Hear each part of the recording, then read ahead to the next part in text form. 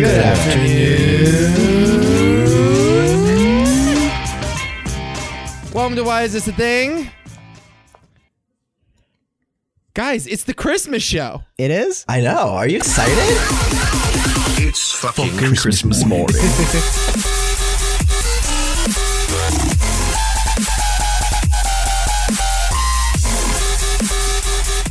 We've come to the end of another holiday season with the gang here, man. Yeah. It's crazy. Can you believe it? It's crazy, isn't it? We've come so far, guys. We've come so far in this year, haven't we? Yeah, I'm very excited. I did not get to celebrate Christmas with my family last year, as I'm sure many people did not. Yeah. So I'm excited to see them again. All of mine died of COVID. All of them. Every single one. Wow. He's just living at that house all by himself now. So, yeah, I definitely, nothing has changed for me from last year to this. I was thinking about this, and guys, I don't know. 2021 sucks. Somehow worse than 2020 though, huh, How right? did that happen? Because like in 2020, I know everybody's like complaining about all that shit, the lockdowns and stuff, but dude, like nobody was on the road. Oh, Didn't have to go to work, the best. right? I found if you knew how to take advantage of it, it was more freeing, ironically. Bingo. Yeah. So, Bingo. Yeah, I don't know. I did a lot in 2020. Yes, I know, like, historically, I'm going to refer to it as, like, the worst year we lived through. But for me personally, like, it was fine. I mean, collectively, it was an awful year, but like, you know, wasn't that bad. Remember the first year of lockdown where it's like, hey, friends, do you want to go meet at the park and, like, play Frisbee? Yeah. Remember that? Yeah, and like, just like we just went to the park and just, you know, like we were active and like connected to one another and like, you know, we were in good shape. We ate I well. actually kind of compared that time a little bit to like the Pokemon Go thing. Yeah. Interesting. Remember when everybody was outside walking around for the first time? You see all these young people like going for walks and shit. Yeah. That's a good point. That was amazing. Yeah. And it was something that began as what seemed like unquestionable evil. You know, which is just like this corporate app. People are sucked into their phones and are just obsessed with like, you know, what green creatures they've caught last. But you're right. That like was a fitness revolution for millennials and Gen Zers. I don't think they intended for that. I think, you know, the creators of that thing, you know, were you know, in agreement that it was a work of evil. But then they're looking around like, oh, maybe it's a good. I don't like that it's a good thing now. What's happening Michelle here? Obama never did this shit. I was about to say, like, I was literally about to say all the former first ladies, they should have just put Pokemon next to like all the vegetables and like Digimon next to cake. And all the kids would have been all over their broccoli. That's all it takes. What's the first lady, the current first lady, doing now? Just out of curiosity. She's Dr. Jill? teaching adjunct professor classes. I don't know. She's a I don't know professor. what she's doing. What's her name? I don't even know. Dr. Jill Biden. Jill Biden. Jill Biden? Jill. Yeah. Jill. Okay. Jill. Okay. We have a first lady named Jill. That ain't good. We had a president named Donald. Now we have a first lady named Jill. Who thought you'd see the day? Yeah, 2021 sucks, but we made it through. We're at the end of it, tail end of it. One more show between now and the end of the year. That's the Witaddies. I'll just let you know, I just spoke to the nominating committee. They've been hard at work. I hope they're not stressing themselves out too much. I They're ask very stressed. I ask you this every year, Nico, but how much of the gambling money has gone towards the nominating committee? I'm sure they'd really appreciate it. How much of the gambling money? Well, What do you that's all. say? That's all the money we're making. Yeah, all of the money that this podcast makes This is is off the of money your that you gambling. gamble. So I've been talking to the nominating committee too, and they would really appreciate some of that that sweet gambling money. The nominating committee will not be getting their Christmas bonuses this year. Oh no. I will tell you, after Tom Brady failed to cover 11.5 last night, Oh man. the nominating committee. Sorry, guys. It's another year without Christmas bonuses. Brady just fumbled your Christmas bonus, guys. Literally. Literally fumbled it to the Saints' 20-yard line. Literally fumbled it exactly that God. far, Nick. Yes. That is correct. Well, that's a real shame for those guys. Yep. They're gonna be working. Anyway, Gonna be working like 80 hours overtime. By the way, I should tell you guys. I know you guys probably don't care too much about this, but my Christmas cards are still not here. yeah, what the hell? They're lost in the mail. Oh, not again. We have not received our Christmas cards to send out yet. oh no. We get them shipped to us first, and then we send them out. They're still not here. We have no idea where they are. So people are not going to get Christmas cards from us until like February. We're pretty sure. I got Zach's Christmas card. Oh, I didn't get. That's in the mail with his fucking dog on it and everything. I didn't get that yet. I didn't get it yet. Yeah. Either. Yeah. What the hell? Adam, I didn't get one from you, I don't send out Christmas cards. suspiciously. Well, Abby and I were thinking about doing it this year, and she Please don't. Well, she was enthusiastic, and I'm just like, no, don't need to do that. Good call. No, Do- yeah, do you- I was being do you- considerate this time. You both still live at home, though, right? Yeah, we do. Neither of you don't live together. Neither of you has their own place. You're not required to send Christmas cards. No, well, that was my thought. I was like, well, we're not like living together yet, so like, do we have to? And she's like, well, Yeah, that's a good point. I never thought of that. Yeah. If you get like an apartment or Yeah. a house together or something, then you're required. Oh, I think by law. What a weird requirement for buying a house, because then it means you have to start sending out Christmas cards. Yeah. What a it does. It strange does. social convention. Oh yeah, I never does. considered I have to start sending out Christmas cards. Yes, it does. Yes, and if you have pets, they have to be featured on the card. It's a rule. These are all rules. They're in the like those housing associations. A lot You of them sign have on that the, somewhere on the Yeah, dotted no, it's line. real. What's that little tiny print? Oh God, are you sure we want to get this house? It requires Christmas cards.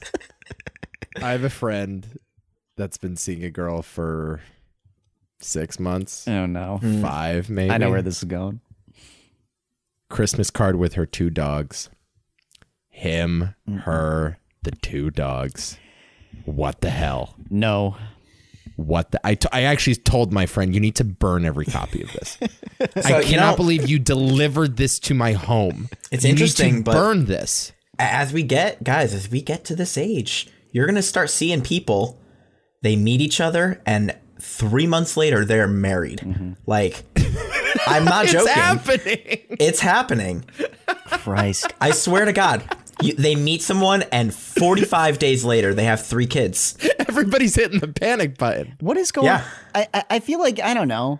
It's been a while since we've had stuff like this. I when I was growing up, guys, when I was young and growing up, the older folk, they weren't getting married so young or so quickly. It was different. Right, I know. I don't know. This is- I feel what's like going on with our I generation? feel like it's. I don't know. Maybe I'm already an old guy, but it just feels like an our generation thing. I don't know. Yeah, definitely. just- Everybody used to wait until their 40s to get married. Well, not Yeah, I feel like okay. maybe I'm a total idiot about this, but I don't know. I think you might be. I think You're you might definitely be. wrong, and the stats don't back it up 100%. But I do see where you're going with this, because I do think that this generation is significantly less fun than previous generations. I think our generation into our late 20s are having a way less fun time. And I don't know if that correlates again with marriage numbers or whatever, but it feels like our generation has so much pressure to grow up. You know what I'm saying? Whereas previous generations were like, I don't know, I'm in my 20s, whatever. I haven't died of the Black Death yet.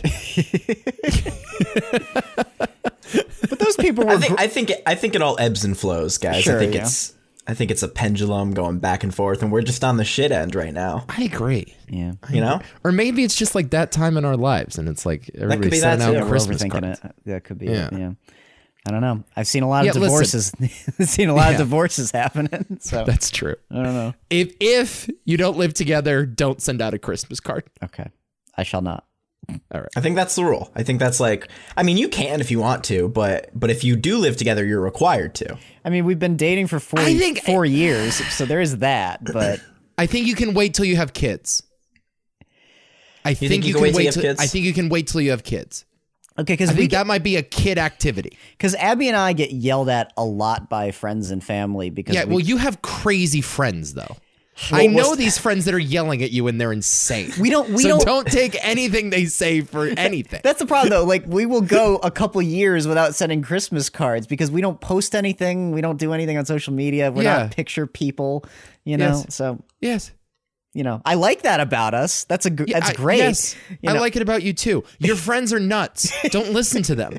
I know all of them. They have serious problems. They have mental illness. Like I've had this happens frequently. Even still, they'll be like, "Why don't you post stuff?" It's like, why do you care? Who gives a fuck? Yeah, mind your own fucking business before I block you on my shit. Stop checking for my Christmas photo. It's just ridiculous. I don't know. It's like I feel. What do you? I feel absolutely no responsibility towards you to do this. So fuck yourself. Wow. I don't say it like that. Yeah, Grandma. Fuck you, Grandma. Fuck you, Grandma. Why are you asking about my Christmas cards? What, you want to meet my girlfriend? Shut up, you old bag. No, it's not. I'm being facetious, but but I just find it so annoying. It's like, do you enjoy that with your hubby, with your squeeze? I don't know. I don't get it. I just don't get it. It's a drag. It's a drag. It's a drag. It's like, I'd like Quit being drags. You're all drags, each and every one of you. It's like the amount of pictures you could take at like the Grand Canyon. Like, just look at the thing. Just look at the thing. Enjoy the Grand Canyon. Please, God, look at it. It's so big, guys. It's a big hole. What a hole. Oh, how do I not have that prepared? Oh, come on. Wow. What a hole.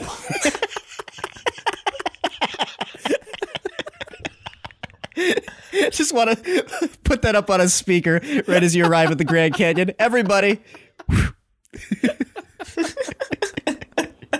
Wow. What a hole. Oh, so good. Somebody should install a button up there. That's a great idea. You get to press it and just, it's the wow, what a hole button. Wow. What a hole. And then, but they have to have it in every language. So like in Spanish, in Portuguese and German. That's a good idea. You care to recite that line in any other language, Nick? I don't think I can. No. El holo. All right. Anyway, stop sending out Christmas cards. Love is an illusion. Merry Christmas. It's fucking Christmas morning. Yeah. Beautiful. Love's an illusion. Just ask Stanley Kubrick. He'll tell you all Just about ask Stanley. What a segue. Pow. Bam. Woo. Okay. It's the Christmas show. This was a last minute selection. Just a thought I had yesterday. Like, I hadn't seen Eyes Wide Shut in a while. I recall not liking the movie the first time I saw it, but I was young and stupid, and it's possible that now with more mature eyes that like send out Christmas cards and shit, I can appreciate what the movie's going for some more. And I also do think that it epitomizes the unconventional horror movie, or the unconventional Christmas movie. I'm sorry. Well, it's funny you were going to say both, that I about think. the horror movie aspect too, because there are certain instances in the movie where it feels like that's the direction it's going. Right. Yeah, so it was the first time I had seen it in a number of years. I saw it junior year of college, stoned out of my mind. So it was a grand old time. And I checked it out one more time, and I was like, okay, I'm good. I didn't need much of it. And then, a few more years go by, and then we have this idea for the pod. I'm like, yeah, I should watch it again. I should. And my feelings have changed a little bit. My feelings have changed significantly, actually. This was like a real eye-opening watch, and I'm happy that I did it. I think I was probably like a sophomore in college, something like that, junior in college, same sort of thing. And, I think I was allergic to this kind of movie, which I saw as like very pretentious and plotting and slow. I found the delivery just to be like grating.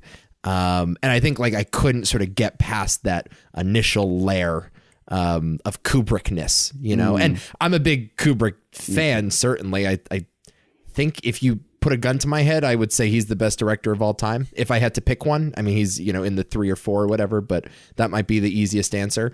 But this was always the one where it's like, what Kubrick's going for here, the Kubrick of it all is kind of turning me off. Whereas, I felt the same way about 2001, certainly felt the same way about Barry Lyndon when I saw it for the first time, right? Some of these things you just need to give a second glance, and you certainly have to give it a second glance a couple years after the fact. because I kind of think this movie's remarkable. Like, I think it's really, really, really fucking good. Nick, this is your first time watching it, right? Yes. Yes. Okay. I've heard this movie for a long time. I've heard of it. Heard it mentioned here and there, but I had no clue what it was about. Kind of went into it blind. Oh, you didn't know anything about the orgies? Nothing. Wow. Not a thing. Oh, wow. Oh boy. Literally just Google eyes wide shut watch. Find a link. Watch. Uh-oh. Wow. Okay. Just popped it in. What'd you think? Wow. Yeah. It's definitely like, so it made me uncomfortable in the same way as like films like Mother or what's the one with Adam Sandler that we've discussed Uncut many times? Gems. Uncut Gems. Okay. It made me uncomfortable in that same way, where the whole time I'm watching this and I'm like, I don't want to watch this. I don't want to be experiencing this. You shouldn't be watching this, is more what it is, right? Yeah. But I liked it better than those films. Yeah. Well, And I think that comes from the as you called it, the Kubrick of it all. Mm. I mean, just such a fine touch making movies, really. I've never seen so much nudity, I don't think, ever in my Yeah, there's life. a lot I don't in think these I've ever seen so much nudity in a film. I was actually, funny you say that. On rewatch, I was like, oh yeah, there is a lot of nudity. I don't think there's a single character in this movie who you don't see naked. I'm actually being serious. I cannot think of one. I mean, you see, Actually, ironically, prostitute? the prostitute Yeah. is the only one. I was about to say the prostitute is the people, only one you prostitute. don't see naked. yeah, Alan Cumming, I guess, isn't naked. That's true. As the guy at the hotel. there are, put it this, there are very, very, Okay, I guess. there are very few women in this movie that you don't see naked. That's the I was gonna say like characters with names, Yeah. not Yeah. like bellhop. yeah, exactly. Sure.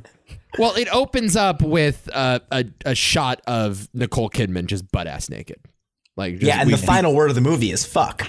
So Sure. I think, and she means it. Yeah, like that. So that first frame is just like the mission statement of the film, which is just like, this woman is a sexual creature, and this movie is about her sexual exploits or imagined sexual exploits, and how Tom Cruise ultimately comes to view her by the end of it. But I did think, and obviously, yes, there's a lot of sex in it. There's a lot of nudity in it. Believe it or not, there was actually cuts made to the film in post, and there were certain digital images superimposed onto the screen to avoid the X rating, to actually take some of the nudity out of it. And a lot of people have complained about that. Roger Ebert famously, in his review of the movie, described it as the Austin Powers style sex scene, like from Austin Powers International Man of Mystery. Yeah. What is it? It's the second one, right? Where he's in the hotel and Oh, he's it's covering comically up. blocking his junk. Yeah, Right. Oh, That's- okay. there's Yeah. lots of that in that's- this movie. Yeah, That's sort of what they do in the orgy scene. Like they'll put like a silhouette of a person in front of the genital regions Yep. of two people fucking or whatever. So yeah, believe it or not, this is not actually the most explicit version of the movie out there. But I didn't find the sex to be particularly sexy. I think that's what it was. Like, I don't think at any No. point was I turned on or tantalized. I don't think it's by meant any to of be. it. Yeah. I think it's meant to be disturbing. it is disturbing. Right. Yeah, and it it's is very disturbing every single time. And the way that this movie makes you feel about sex and relationships is awful and uncomfortable. And I think that this movie is a horror film. I would argue maybe it's a horror film that only works for adults. Like it only works when you have like skin in the game, like when you actually have relationships and things like that. Interesting. Because this can't affect you if you're like a kid. It does, That's a good I mean, point. it's just a lot of boobs when you're a kid. Yeah. You know what I mean? Yeah. But this is like a movie made for like people who have like families. It's horrifying.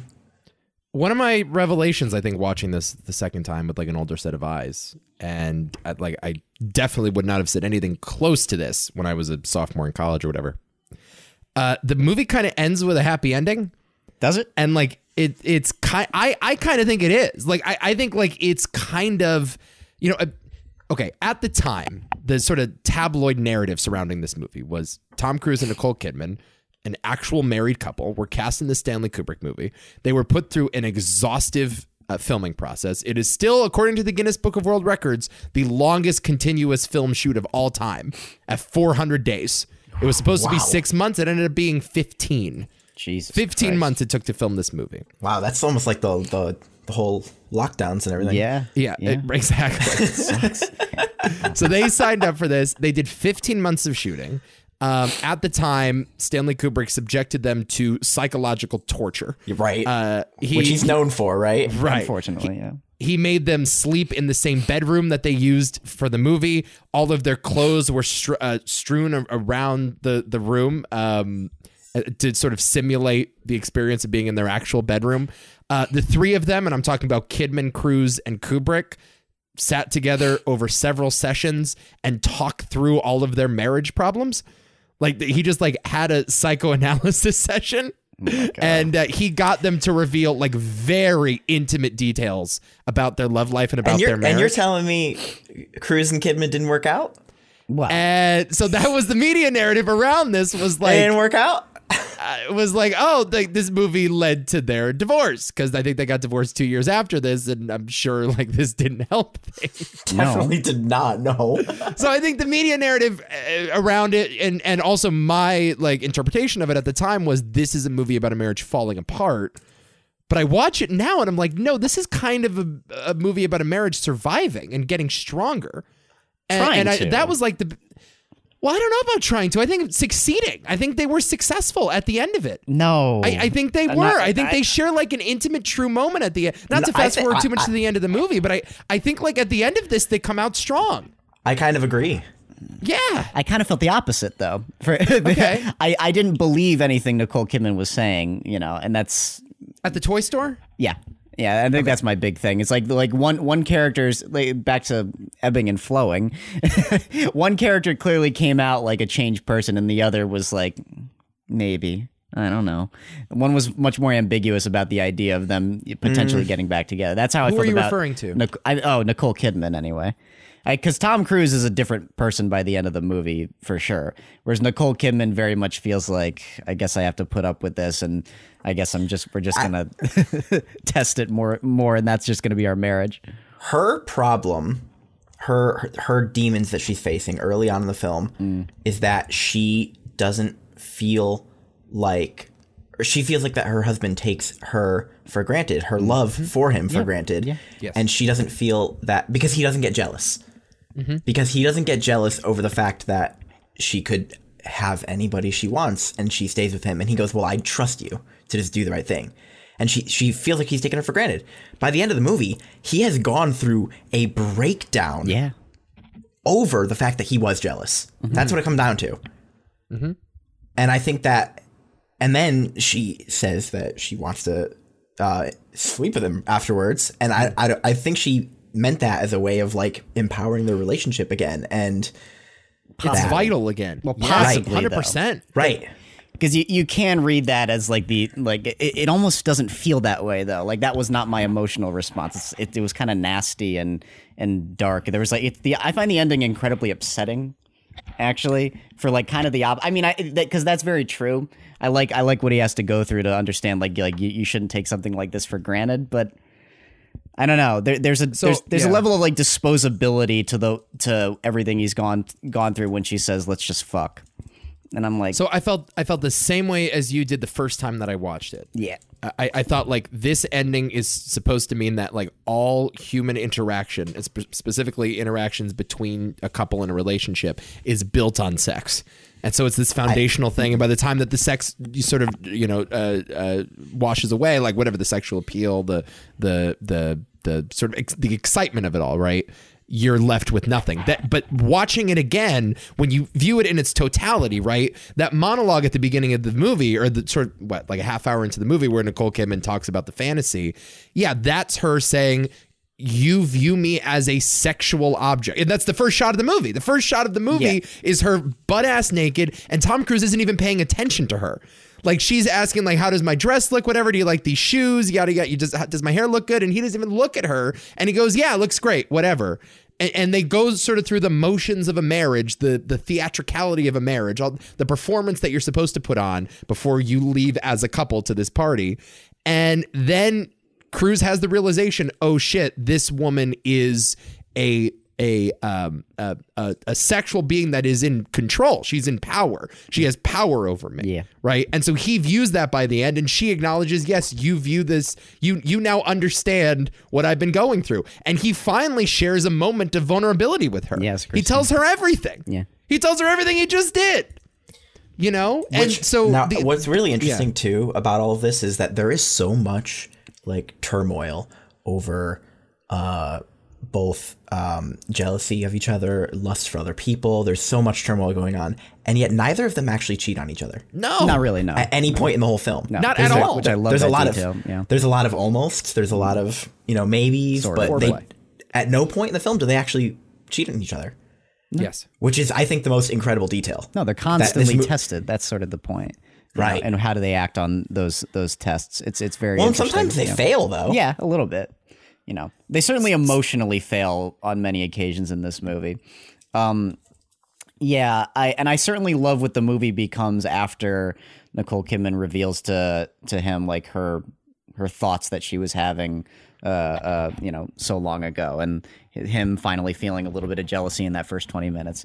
Because the movie, after he realizes that, is tremendously more interesting. Because I hate the first 20 minutes of this movie. I think they're Yeah. strange, and I think they're necessary. They're necessary, but they're stiff as hell. I don't like Everything it. before the party. Is that what you're referencing? Well, including the party. I don't like the party scene. I don't. I like, love the party. I the hate party feels Yeah. like the whole movie is going to be about a couple of swingers. it. Kind of. Yeah. Yeah. No, I honestly, when they got home together after the party, I thought they were going to tell each other with 100% honesty what had occurred and like laugh it off. Yeah. And laugh out like these people trying to like sleep with us or whatever. It- That's where I thought it was going. Almost thinks it's going to be, but then it's not quite. But And then it gets like dark. I find the whole thing shockingly stiff. And I was just like, I could see what you're doing in this scene, and it's certainly an important section of the movie, but it, by no means was I emotionally compelled by it. So can we talk about the stiffness for a second? Well, because I sometimes- think yeah. Are you going to make excuses for Kubrick? No, I'm. Because I no, really don't. don't. Well, I'm not You're sure- going to make excuses for Kubrick. Well, because I don't, because the rest of the movie is Sentence. not like that. Like, and I wouldn't necessarily call Kubrick that guy in full. He can be if that's the point of the movie, like in 2001. But I don't know if that was always the case here. Certainly, I'll give it this though. It does certainly give off a good impression of people like trying to put up a front for other people in a social scenario. So it kind of works for me in that way, but it was awkward. The whole thing was just kind of eh. Right. Okay. So you cast Tom Cruise in the lead of this movie. Tom Cruise at this point in time is fresh off of Jerry Maguire. He's done Born on the 4th of July. Yeah. He's I think he's already done the first Mission Impossible, right? Hard to name an actor at this point in time that is more bombastic and expressive working in mainstream Hollywood than Tom Cruise. Sure. Like a guy that is just the energy level is turned to 11 every single fucking time. And then he gets cast in this movie that is about a guy sleepwalking through life, essentially, and sort of sleepwalking through this weird fever dream that he embarks on over 2 nights in New York City. And he's a passive character, right? And his performance is quite passive, and it's quite like lethargic or whatever. I guarantee you that's not what the performance was on day 1 of the shoot. I fucking guarantee you that. Yeah. I guarantee you when Tom Cruise showed up that day, he was doing the rat-a-tat Tom Cruise thing. And I don't think it's a surprise that this movie took 400 days to shoot, because Kubrick subjected Kidman and Cruise to like 90 takes on every scene. He did the Fincher thing. Yeah. But he did Fincher before Fincher. Yeah, right? well, he's And he always just been doing subjected- Fincher before Fincher. He's been doing that right, for a long was time. the exactly was always doing this. And you have to ask yourself, like, Kubrick has 90 takes. If 87 of them are Cruise doing the Cruise thing with like the dialogue just like being right in the pocket, just like slapping, right? And then there's that one take where there's like a 5-second awkward pause between a line that he says and a line that Nicole Kidman says, and he chooses the one with the awkward pause. I think it's incumbent on us to ask, why did he include that? You know what I mean? Like, I don't think you can just dismiss it as, well, the acting wasn't really tight there. Like, there is intentionality to everything Stanley Kubrick does. And when it doesn't work, that's because he made the wrong decision. But you can't say that he didn't make the decision, right? I All never of this said is that. very intentional. So, like, I'm looking at this as, and I'm 100% am with you, Adam. This is exactly how I felt about the movie the first time I saw it. I'm like, God, this thing is so fucking slow, and Kubrick just jerk off motion, right? Literally, I guess, in this movie. But I look at it now and I'm like, that's really interesting. What was he trying to convey there? And I think the point of this is that a guy like Tom Cruise, who is so fucking enthusiastic in everything he's in, can be reduced to nothing. And in this movie, he is reduced to nothing. Yeah. And in order to go there, you have to take the time that Kubrick takes in all of these scenes. Oh, it's the rest of the movie's great. I think. But all the scenes are like that, though. No, this movie zips way by. I don't think it's slow at all. And it's one of those, I mean, Kubrick's sort of famous for this, at least for me, where it's like I said over our little group chat that I turned the movie off and went to bed, but that was really only because I was really fucking tired and got up the following morning to go to New York City. So I would have kept watching, because this is another one of those instances where it's like, oh God, I want to finish this movie, but I'm falling asleep here. Because I think the movie's actually quite brisk, strangely. I've never really had that issue with it. And it's another instance, one of those rare instances where I actually love Tom Cruise in the movie. Yeah, he's great. He's really good. Yeah, He's great. For being I don't think more he's as good as understated. Kidman, but I think he's great. I don't like Kidman at all. What? And I was just talking about this. I do. Yeah, he mentioned this to me. I struggle with Kidman a lot, and this is one of those instances where it's just like everything she says was just wrong to me. I didn't feel a single ounce of like authenticity, or like I never really bought like her turmoil. It always felt like she was acting. I just found the performance incredibly distracting more than anything. I don't get the impression that she's experiencing turmoil. I get the impression that she experienced turmoil, and she's now at the point where she's fed up. Yeah, I get that. That's a good point. Yeah, I did that. I don't know. I liked her in this. I like both of them in this. Unfortunately, Adam, I don't think I could disagree with you more on all of it, because I really did like that first scene as well. Yeah. I think Kidman's like remarkable. I mean, the monologue about the soldier or whatever. I think That's like a good scene. Yeah. Yeah, I think like she's incredible in that scene. Yeah. I mean, she doesn't have as much character development. I'm not sure she's really meant to. No, she's not. That's not the point of her character. And maybe that's a flaw in the movie. No, not necessarily. I don't know. I don't know. Like I think like Cruise. I mean, I agree with you that I would have enjoyed more screen time with her, but I think like I just think the fact that like the way the movie is talking about how she's saying, oh, you only view women as like sex objects, but like in this movie we don't really get a lot of female character development, but we see a lot of naked females. Right. So it might be kind of a flaw with the movie as a whole. It's just that we're really only exploring this one guy. That's entirely because I think the movie props her up as the person that's kind of right for the majority of the movie, or at least you're supposed to sympathize with her more than anyone else. So it doesn't really care to I don't know, develop her more. It's like Tom Cruise is essentially striving to be more like that or have a deeper understanding of her. So that's why it's more his story as opposed to hers in a way.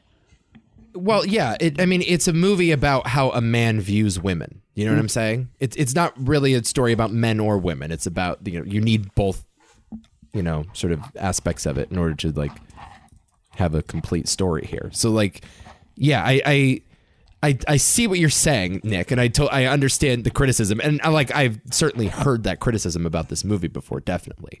But I do think like Nicole Kidman's sexuality and the way that they like use her naked body in this movie is like very intentional, and I do think like absolutely. The point is that Cruise views her as a sexual being. Do you know what I mean? Not like an object, but as like a being that has sort of autonomy over like who she sleeps with and whether or not she wants to remain in this marriage. Like the point is that he doesn't take her for granted, right? That's the point of the movie.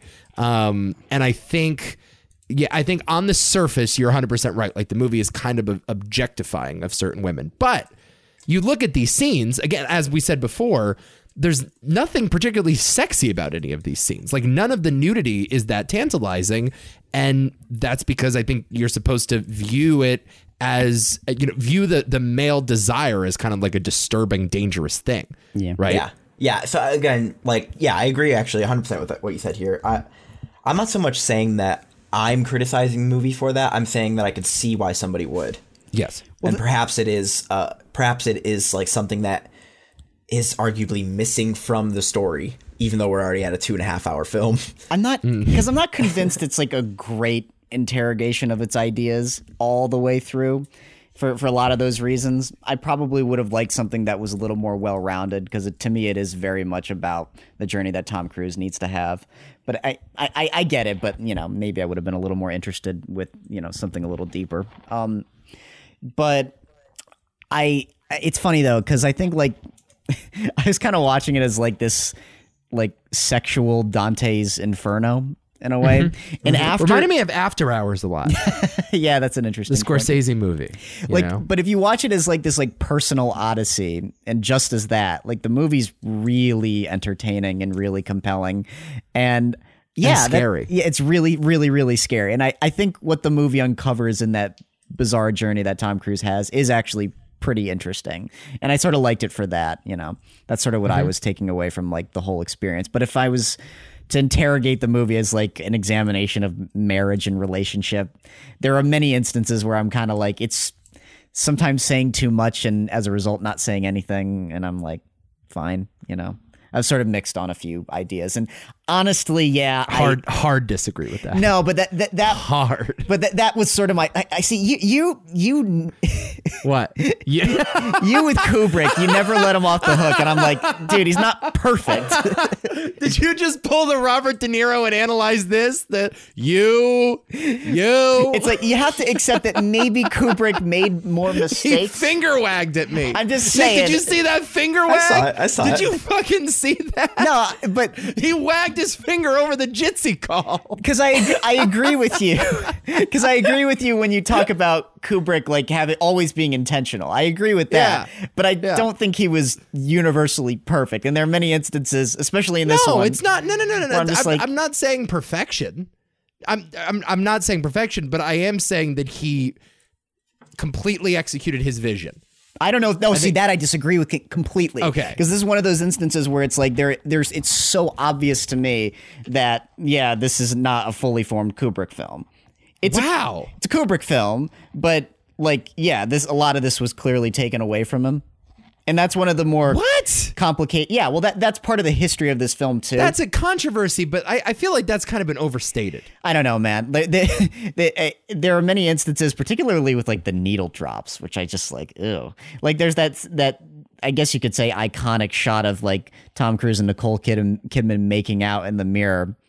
Mm-hmm. And I don't see a universe where Kubrick honestly uses that musical choice there. That's just one example. I was like, that's not a Kubrick choice at all. Like if it were him, he probably would have played the movie's theme, the piano theme, or some variation of it that's a little more horrifying. The piano theme in the orgy scene. Yeah, which kind of reoccurs. But like that's a moment where if you take away the audio, it's a horror scene, and it's really chilling to watch her just kind of like she's letting him kiss her neck, and she's just like looking at the mirror empty and like thinking about whether or not she wants to like stick this out with him. It's a really chilling moment that I love, but like the music suggests something totally different.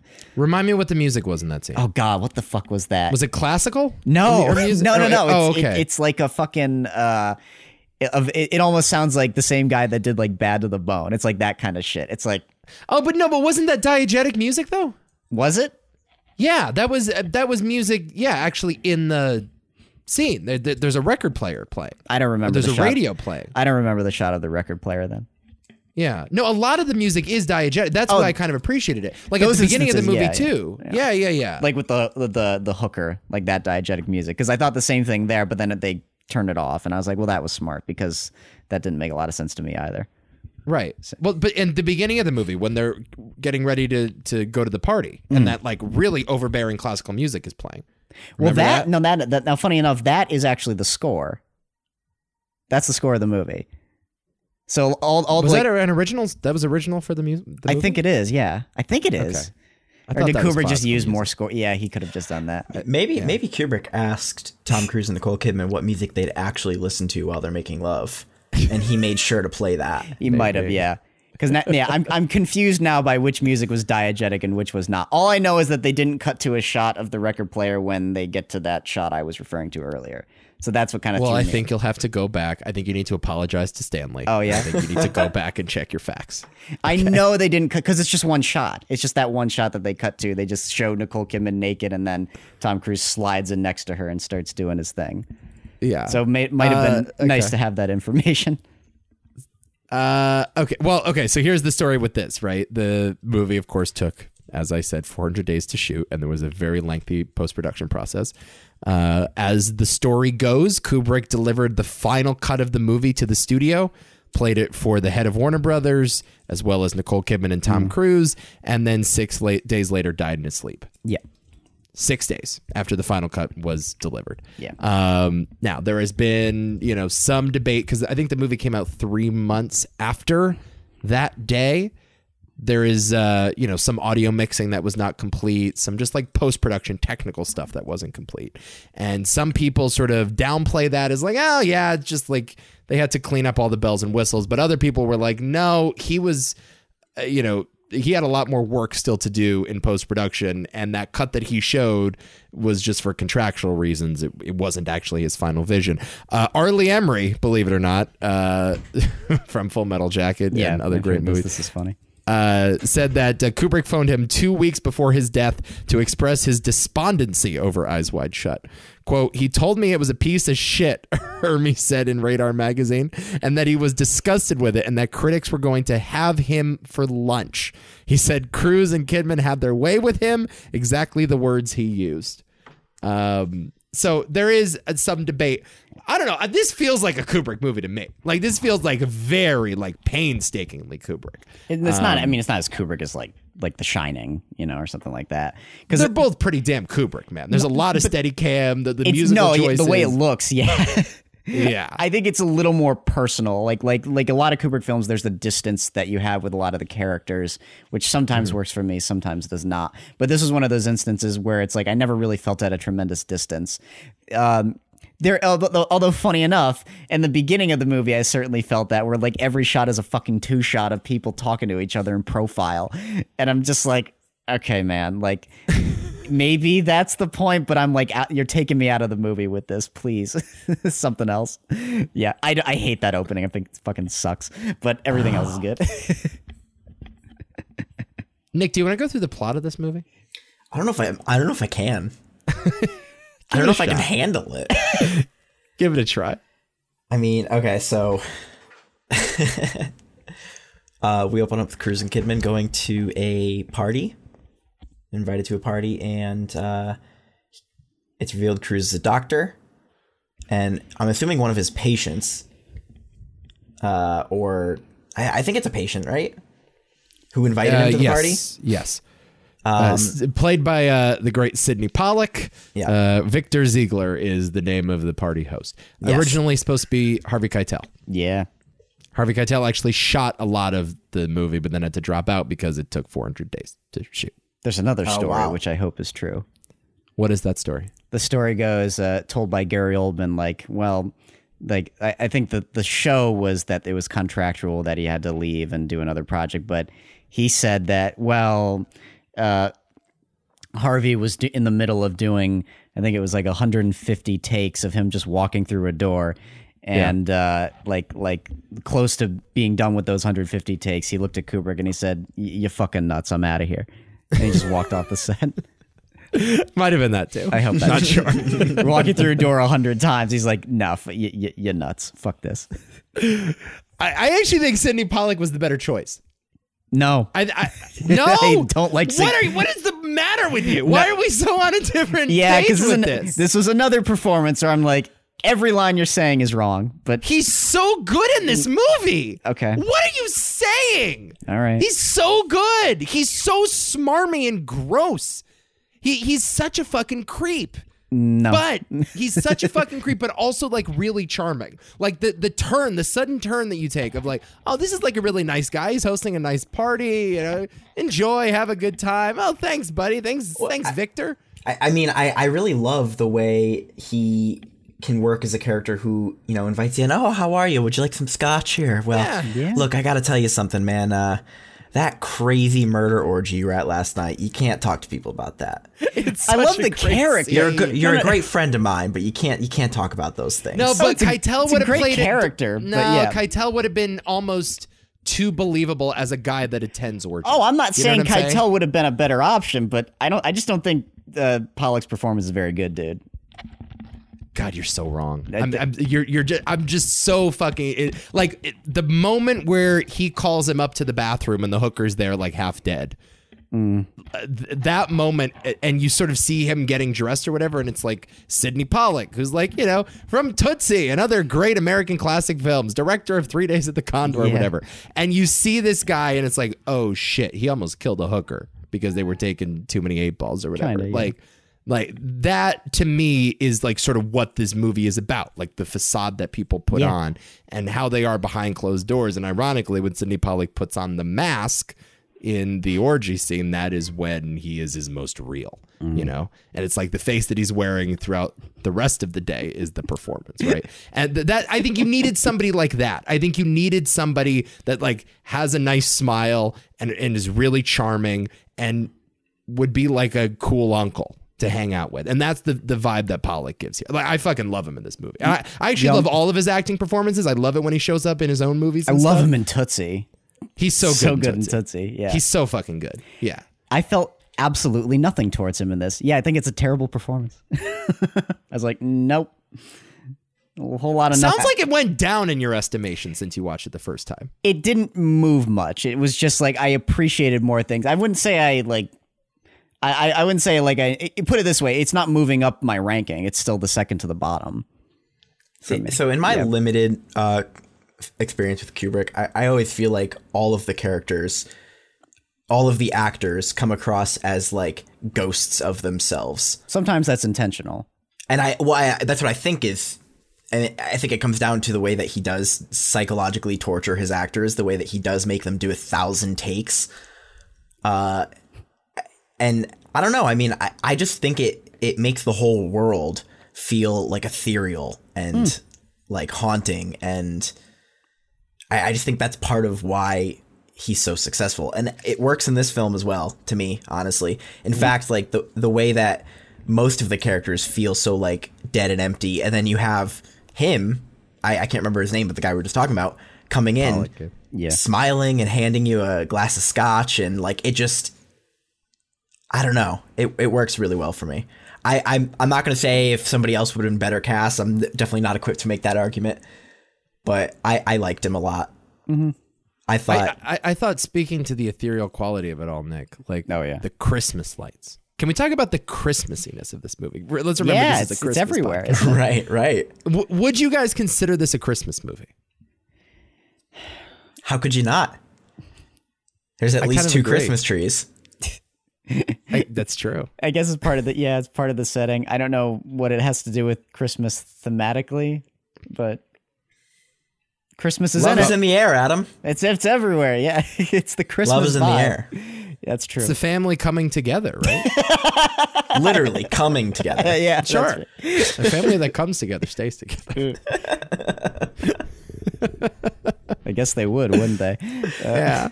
Oh, that's fucked up. No, I kind of think it is. Like, I think Sort there's of. definitely some subtext here that I'm missing, and like I'm sure that somebody much smarter than me that actually like studies this shit would kind of know. But there's a lot of like references to rainbows in this movie. The costume shop is called Rainbow Costumes. I think when you go to the basement, it says Under the Rainbow. Yeah, I noticed that. I think the 2 models at the beginning when they talk to Cruz at the party are like, he asked them, where are we going? And they said to the end of the rainbow. Yeah. Right. And also these Christmas lights. It's just like constant rainbow imagery. I mean, the Christmas lights in this movie are striking, as Christmas lights often are, but they just sort of, they pepper all of these exterior shots. And I think part of it is just like, yeah, it's Christmas time and Kubrick likes shooting with natural light, and those I think provided an interesting like way to approach the cinematography. But also part of it is the artificiality of the outside. This is a movie about masks that we wear. It's about fakeness, and there is this this idea that every scene in the movie has Christmas lights or Christmas trees or that giant star at the Christmas party at the beginning. But then when you go to the sex cult orgy, like that's when you don't see any more Christmas lights. Like that's what's actually going on behind the scenes. I don't know. I think there's something interesting to that. I don't know exactly what the rainbow motif is all about. Would you like to? I just did some quick research. Okay. Oh, he found from a website called thetake.com. Cool. All right. So they mention the recurring idea of going where the rainbow ends. And then, of course, the end of a rainbow is a place that's impossible to reach. Talking about the false promises of desire and how essentially, you try to reach it and it doesn't actually make you happy, kind of thing. There you go. Quote, as Lee Siegel wrote, desire is like Christmas. It always promises more than it delivers. Eyes Wide Shut has been called a Christmas movie for grown-ups. Instead of the latest cool toy, the thing characters very badly want is anonymous sex. But what doesn't change no matter your age is that this feeling of getting what you thought you wanted doesn't make you happy. So, that's what they have to say about that. Yeah. Kind of Christmassy. Which is kind of interesting. That's kind of a Christmassy theme. I would argue. I did not think that those two conversations we're having were going to somehow combine. I certainly think the Christmas. It's hard for me to consider this a Christmas movie, but the Christmasness of it sort of fuels the fire that the movie is. So it sort of helps for like what you just explained, like especially the fakeness element, and sort of kind of keeps that like aura over you the entire time of what's real or what matters. I've seen some arguments that this is about consumerism. I'm not sure it's that. Really? Yeah, I don't necessarily buy that read of it, but no, I do think this idea of like, yeah, on Christmas Day, like you expect the greatest gift under the tree, or this sort of storybook moment of family and love, and most of the time it's like a pretty miserable time of year. Like it's like a real stressful sort of anticlimactic time of the year, and I buy that. I like the end of the rainbow thing. That's pretty good. But there is definitely a lot of rainbow in this movie. A lot of color. Yeah, it's very colorful. I love how the movie looks. I just think it looks it's really great. striking. Yeah. Funny enough, I thought the movie, it does not look like a movie from 1999. No. Which I found very interesting. It looks older, in a good way, though. Yes. It definitely looks like a movie that could have been released right after The Shining. Yeah, I was pinning it at like 79 to 83. Yep. But then you're Which is like Tom Cruise. very specific. But no, I was just watching it in the aesthetic. I was like, this has got to be then. And then I was like, but Cruise in it. I looked up the year and I was like, yeah, it does not feel like a 1999 right. film, which I found so interesting. Yeah. So I'm going to get back to the plot. So he is at this party with Ziegler, and he breaks off from his wife, and she gets approached by a man who begins to, try and seduce her, and he asks to dance with her, and they spend a significant amount of the night just dancing together and him trying to get her to go off with him. And she basically, she engages, I think, but ultimately says, I'm married. And so she's like, it's one thing to like have like a fun little like dance and flirt, but she draws a line. Right. She plays around with the idea much like Cruise is about to. Right. Although, it seems like she has a pretty thick line in the sand, a clearly defined line in the sand, where Cruise, I don't even think has considered this possibility. No. And again, like that's part of the movie too, right? Like Nicole Kidman knows the rules of engagement because she's thought it all through, right? Whereas Cruise is so clueless. Right, just has no idea what's going on in her head, has not even broached the possibility that she might have an affair or that he might have an affair. And so when he's pushed to this logical extreme, that's when he, I guess, goes too far down the rainbow, right? Yeah. And we're going to continue this metaphor, right? Like he just goes hog wild and just tries every avenue possible of having sex. Yeah, I love that descent. It's just it's so great for me. Well, so yeah, but before getting to that, so he's at the party, and while she's being flirted with, he's also being flirted with by two young models, and they're trying to take him off somewhere, and he's kind of like going along with it, but he's like, "But where are we going?" And they just won't really tell him. And the It's best part obvious. about that is that it's not his decision to get pulled away. That was a really Right. smart idea. So Right. So yeah, he's ultimately pulled away because someone calls him like, "We need your assistance," and I think he says That's the to be thing. continued. Yeah, I think it is fair to say that every time that he does not cheat on his wife, it is not technically of his own choice. yeah, Something comes up and takes him away from making that choice. You could say saves him, Yes. I would argue. In some cases, explicitly saves him. Yeah, like right. he avoids getting AIDS.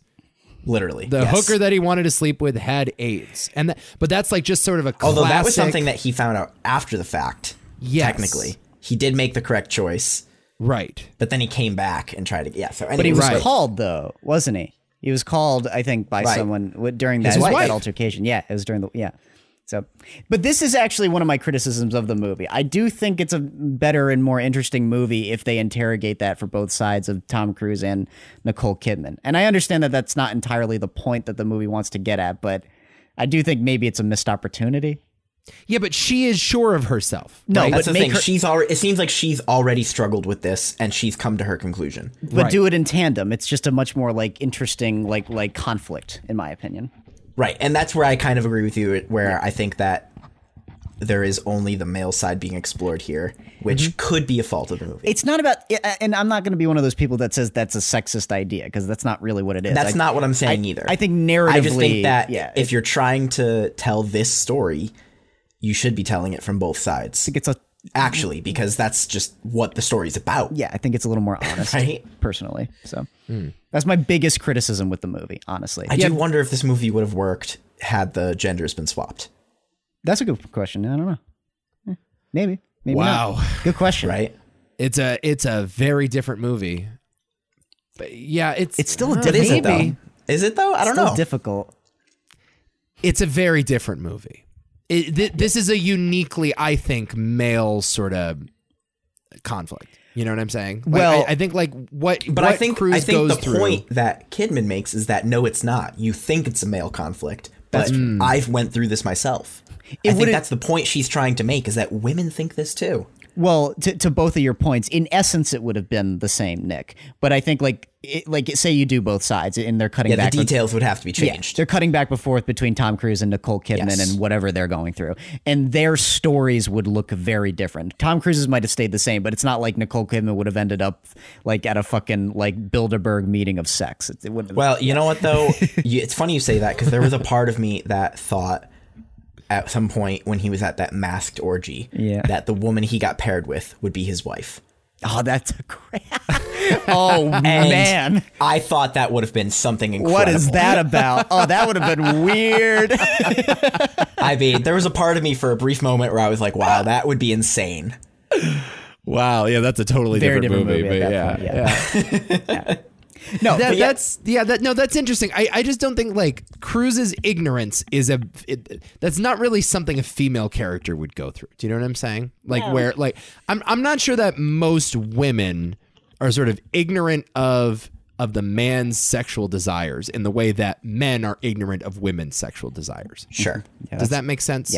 yeah, but that's And I part think of like it, that's kind of, that I mean that's entirely That what is the movie one of is the about. conflicts, That's but it's what I'm not the saying. only conflict. exactly. Yeah. Going on. But here. that's why you kind of have to tell it from Cruise's point of view. Do you know what I mean? Like It's that's not why the movie kind of paramount, has though, to. is it? Is it the only thing that's that important? I don't know. This movie has a lot of things that it's trying to uncover.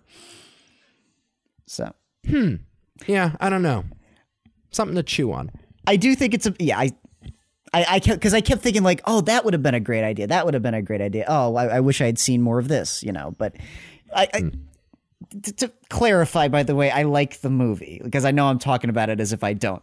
Because It sounds like you fucking hate it. No. It sounds like you are spitting on Kubrick's grave right now. You know what? Fuck Kubrick. You're pulling down your pants, taking Stanley a massive Kubrick. deuce right on his gravesite. I don't care about monkeys beating bones into the ground. All that's a load of bullshit. That opening of 2000. Oh my god, that opening's so good. 2001 fucking rocks. There's an example of a movie I saw when I was incredibly young, and I was like, Hated fuck it. this movie. Oh, I hated it so much. But that was a light bulb moment where I went, oh, I was stupid. Yes. I was a moron. yeah. Oh, I hated that movie when I was just I drivel. don't think I've ever seen it, by the way. Ooh. It rocks. It but does. you can't like watch it on a laptop screen. Nick. No. Like, you need to like blast the volume and watch it on a giant TV. It is amongst the slowest things ever made, Nick. So It's so slow. So just It's go so in like with that in mind. But like that thing is just this bizarre fever dream experience that makes you re-examine life in a whole new way. Oh Yeah, Like, I got to think about what Kubrick films have I seen here. I've seen boy. Full Metal Jacket. I've obviously seen Eyes Wide Shut, Clockwork Orange. Great. I have seen The Shining, and I don't like The Shining, and that's my hot take. It's fine. You're not the only one. We don't need to dwell You're on not it. the only one. Including Stephen King. You I and have- Stephen King are on the same I page. met, I've met a lot of people that don't like The Shining. I like The Well, Shining a you- lot, but like I've met a y'all are lot of nuts. people that do not like The Shining. Yeah. Shining I've seen enough of Doctor Strangelove to say that I've seen Doctor Strangelove. That is my favorite Kubrick film. Mine as well. yeah. Okay. Mine as well. Yeah. And then it's Clockwork think Orange. if I'm going through I think that's it. So not a huge. Not a You lot. saw the big ones, I think. I would say so, yeah. 2001. I haven't Paths seen of Glory is probably the last big one that you haven't seen. Lolita. I think you can go without seeing Spartacus for a while. You could Lolita's notable enough, I guess. Yeah, Lolita's pretty good. Iconic enough, I suppose. See, the Eyes Wide Shut is better than Lolita, in my opinion. It says One-Eyed Depends Jacks. on who you ask. I'm not entirely sure about that, though. I believe Marlon Brando directed One-Eyed Jacks. Isn't that correct? Okay, well, was Kubrick involved? Google's not always the most reliable source for a quick search, you know? Yeah. To rope back around though, to my point, I wanted to say, like, even though I like the purpose of the first 20 minutes, I hate the execution, and there are just a few performances I'm not totally keen on, and occasionally I thought maybe some of the I don't know, the more interrogation of the film's ideas could have maybe used the second pass, but that's more minor. It's only a few instances, because for the most part, like I said, it's just that journey that Tom Cruise has is more than enough. And I actually on rewatch found the film tremendously more entertaining the second go around. But this is a funny movie. I wish I'd said this at the beginning, but it's one of my favorite kinds of movies where, you know, every director kind of has one of these. If you watch enough of their films, you'll be going through and it's like this guy fucking rocks, right? And this guy's the man. And then you'll say you're having a conversation about David Fincher, and you're like, oh my god, yeah, like Seven, Zodiac, Fight Club, they're all bangers. And then there's Alien 3. And you kind of like, and doesn't necessarily mean it's a bad movie, but it's the movie in the guy's filmography that complicates your relationship the most with the director. And I think this is that movie for Kubrick. And then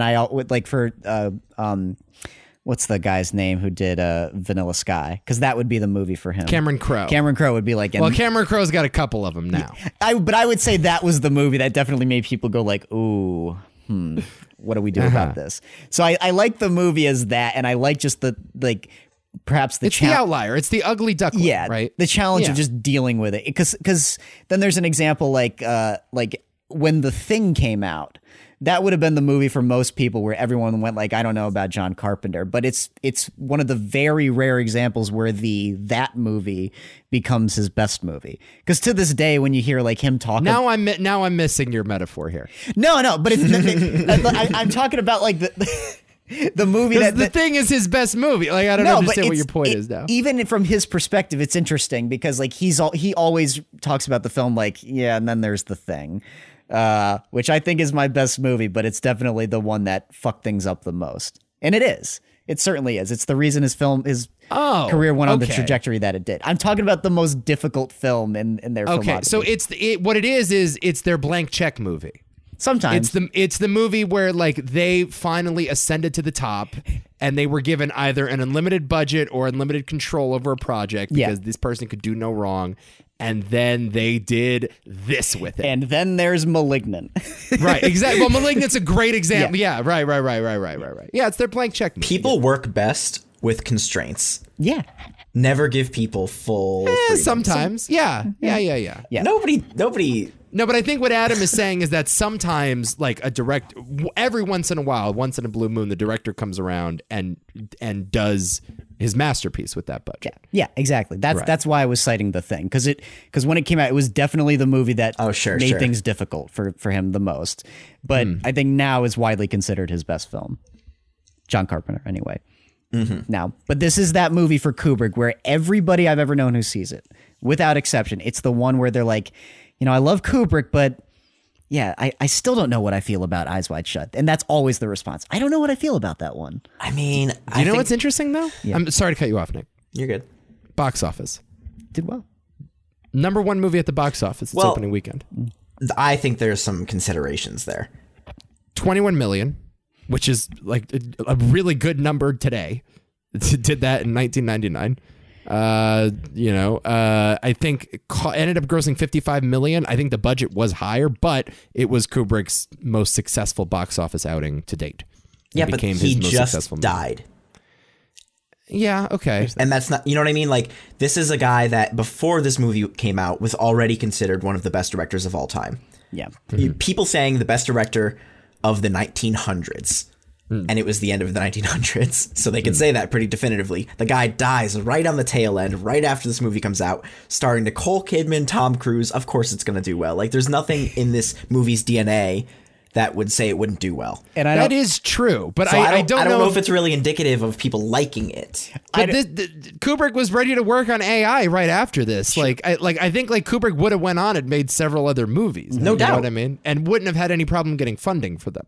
Right, but I'm just saying that when it came to getting people to go to the theater, of course you're going to go see Kubrick's last film in theaters. Right. Yeah, you know what I mean? Right, I get you. I don't mean to sound superficial about this, but this is one where it's like, I think I could see right through people. Like, how often do movies with big stars in it where everyone's naked throughout the majority of the movie, how often do those movies do poorly? That's true. And erotic thrillers are huge, but it was also marketed as an erotic thriller, and it's not really. No, yeah. It was marketed as Basic Instinct, but it kind of is, but it kind of isn't. Yeah. I think it is. I think it's a different kind. I mean, yeah. Yes and no. But you look at erotic thrillers, and I mean, Basic Instinct is. I mean, I love Basic Instinct, but yeah, that's a great example where it's like maybe the sex had a lot to do with that. I mean, look at 50 Shades of Grey, for Christ's sake. Right, but I think a lot of time thrillers, they make you feel really high the whole time, and then when you leave you feel really down. And this movie, I feel kind of does a bit of the opposite. It makes you really uncomfortable and crawl in the back of your seat the whole time, but then you leave kind of I feel like I learned something. I feel like I got something from that. Yeah. And so I don't know. I still think it qualifies as a thriller, but it does things a little differently. It operates a little differently. There's a sleaziness, I think, and not to say that this movie isn't sleazy. It is, but I think there's a sleaziness to the appeal of most erotic thrillers that I don't think this movie has. I think there's a certain audience member that will just watch Basic Instinct because they want to see Sharon Stone naked, and they will go into that movie and they will be satisfied seeing Sharon Stone very naked throughout that movie. Whereas, if there is a person that is going to see this movie because they heard Tom Cruise and Nicole Kidman are naked in it, and then they watch this, I have a hard time believing they will be satisfied by their experience. It makes you feel awful about the idea that you'd enjoy that. Exactly. Yes. Exactly. It makes you feel awful about the idea that you enjoy any of this type of stuff. Right. And although the orgy scene has been called camp, it's not really campy in the way those other I don't think so. Yeah. It's a little that's a horror scene. No. That's a horror scene. I find it really fucking disturbing. This movie's got some I would really say disturbing shit in it. The masks and the incense and the chanting and stuff maybe is a little campy, on its face. But again, I don't think that the feeling you get while watching this is you're laughing with the film kind of thing. It's not like that at all. Mm-hmm. So, yeah, on its face, I mean, if you read just maybe the script or just read the notes about the movie, you might think that, but the tone, it's not at all. The mood too, just dreadful mood for everything that happens. But to go back to something a little more lighter, it's also a little funny. I occasionally find the movie pretty funny. Here's an interesting little factoid. So he bought the rights to this the novella, Traum Novelle. Mm-hmm. Traum Novelle means dream story. In was this a French novel? Traum Novelle, something something like that. But Traum Novella is the 1926 novella. Kubrick bought the rights to it in 1968. And in the 70s, he considered doing this movie, calling it Dream Story, as a adaptation of a sex comedy with a wild and somber streak running through it. So more of like a dark comedy in the vein of like Dr. Strangelove or Lolita, I guess you could also call like a sex comedy in a perverse way. And that movie was to star either Steve Martin or Woody Allen. In the main role. So it was going to be a broad comedy initially, and then he ended up making the most just like opposite perverse and empty and disgusting movie possible. In another universe, there is a Woody Allen starred film of this. There's like 10 of them already. It's just they're played for laughs. Exactly. Those movies exist. You can see Hannah and her sisters. I sometimes wonder, like in movies like this, if Kubrick found it very funny occasionally, because I sometimes like hear interviews with directors and they're talking about a scene and they're like, that scene's just so funny, and I'm like, what the hell are you talking about? Yeah. Like these types of directors have a very strange sense of humor. So, but Kubrick is funny though. Can be. I don't think he's as funny as you give him credit for. I'd certainly think he's funny in Doctor Strange and a little bit in Clockwork Orange. That's like the perfect balance of being like perversely funny. Right. Yeah. Yeah, I mean, Dr. Strangelove is the greatest comedy of all time. So, I mean, I think he's a pretty funny guy. I think you have to give him credit for being pretty funny if you make one of the funniest movies ever. Yeah. Different kind of funny, though. I don't know. I wouldn't call it the greatest satire of all time. Funniest movie of all time. I wouldn't go that far. That's a little. And Full Metal Jacket, I mean, come on, that's a funny movie. The first 20 minutes of the movie are hilarious. Some of it, yeah. With Arlie Ermy. Hilarious. Arlie Ermy especially is just so good. Yeah, there's that. You look like a modern art masterpiece. Yeah, that's good stuff. I like that. I didn't know they stack shit that high. Oh, man. Yeah, I like that When movie. he's singing Happy Birthday to Jesus. For yeah. me, funny Adam, stuff. I would consider Full Metal Jacket to be a movie that complicates my relationship with Kubrick more. I mean, I love the first half of Full Metal Jacket. That's what everyone says. The second half blows. Yeah. No, not true. I don't think it blows. I don't think it blows. Fucking blows. No. Oh my God. Not true. It's You guys are way off on this. no. It doesn't. It doesn't blow. No. The second half is not that bad. But Slaps. Slaps. I wouldn't go so far as to say it slaps. But It's awesome. But Second half rules. You all are so wrong. Yeah. They are lying to you. I don't like that the anyone movie that has sets never itself seen Full up as Metal one Jacket, thing. you have been lied to. I don't like like Full that Metal movie. Jacket. I never said it I sets dislike itself Full. up as one thing, and then it just like I don't like it for that. I don't like how it just takes a turn, and it's just so fucking disturbing. Again, Anyways, it's a good movie. Full Metal Jacket's awesome. Second half is so underrated. It's become so underrated at this point because that's the one thing anybody ever says about it. Oh yeah, the first half's really good. I wish it just ended there. No, fuck off. It's only 50 minutes. That's not a full movie. You got to make more movie, and they make more movie, and it has interesting things to say. Not that many Singing interesting things to Mickey say. Mouse Clubhouse theme at the end of it. Yeah. I mean, it's great. It's about like how like journalists had to sell the war back home. It's about, like journalism and in some ways like fake news. Yeah. And how like, how really all journalism is it's selling a product. It's advertising. But it's just such don't mind me. It's such a notable step down. Like it's like, yeah, it's not like it's doing nothing, but like compared to what was going on in that first half, it's just it's very difficult to find your footing, I suppose, in that second half. I think that's my point, because it's like nowhere near as interesting as what he's getting at in the training sequences. When he sees the woman dying at the end, like it fucking rules. Yeah. Okay. I love that. I love the Mickey Mouse part though. That's great. Yeah. The movie could still end that way somehow in the first half, like during when they're like flying over or something. I don't know, but like, yeah, I love the Mickey Mouse part. Yeah. Yeah. I love that movie. It's great. Yeah. Very good. One of my faves. Okay, where were we in the plot? Oh, Not very far. Yeah. This is a very long show again. Yeah, What let do we do? me try to let's try to get through a good chunk of the plot here, so after this party, because that's where we were. After this party, that is We're when still at the part that Adam doesn't like. yeah, that's when him and his wife obviously like talk about what they each we're doing. And that's where she kind of reveals to her husband that she has had past desires for other men, and she's had to come to grips with that. And she gets mad at him, like, why haven't you felt jealous? And he's having a hard time relating and understanding with what she's going through. But when she mentions to him that there was a specific incident with a specific person where she said, if he just asked me, I would have given up our entire life together and gone with him.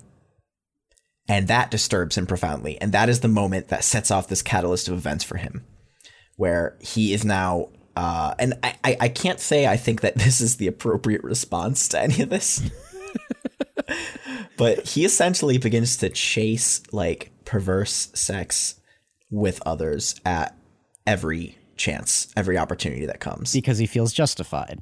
It's like, Right. well, Even why though not? all she was really doing was like expressing like her desires and emotion, right? Oh, it's the completely wrong response. Right. In every way. But it's interesting. Yeah. But the door has opened. for Yeah. him. Yeah. He's Pandora's opened the box is door and he's open. like, Yeah. let's find out what's on the other side. And apparently what's on the other side is a world where everyone wants to have sex with him.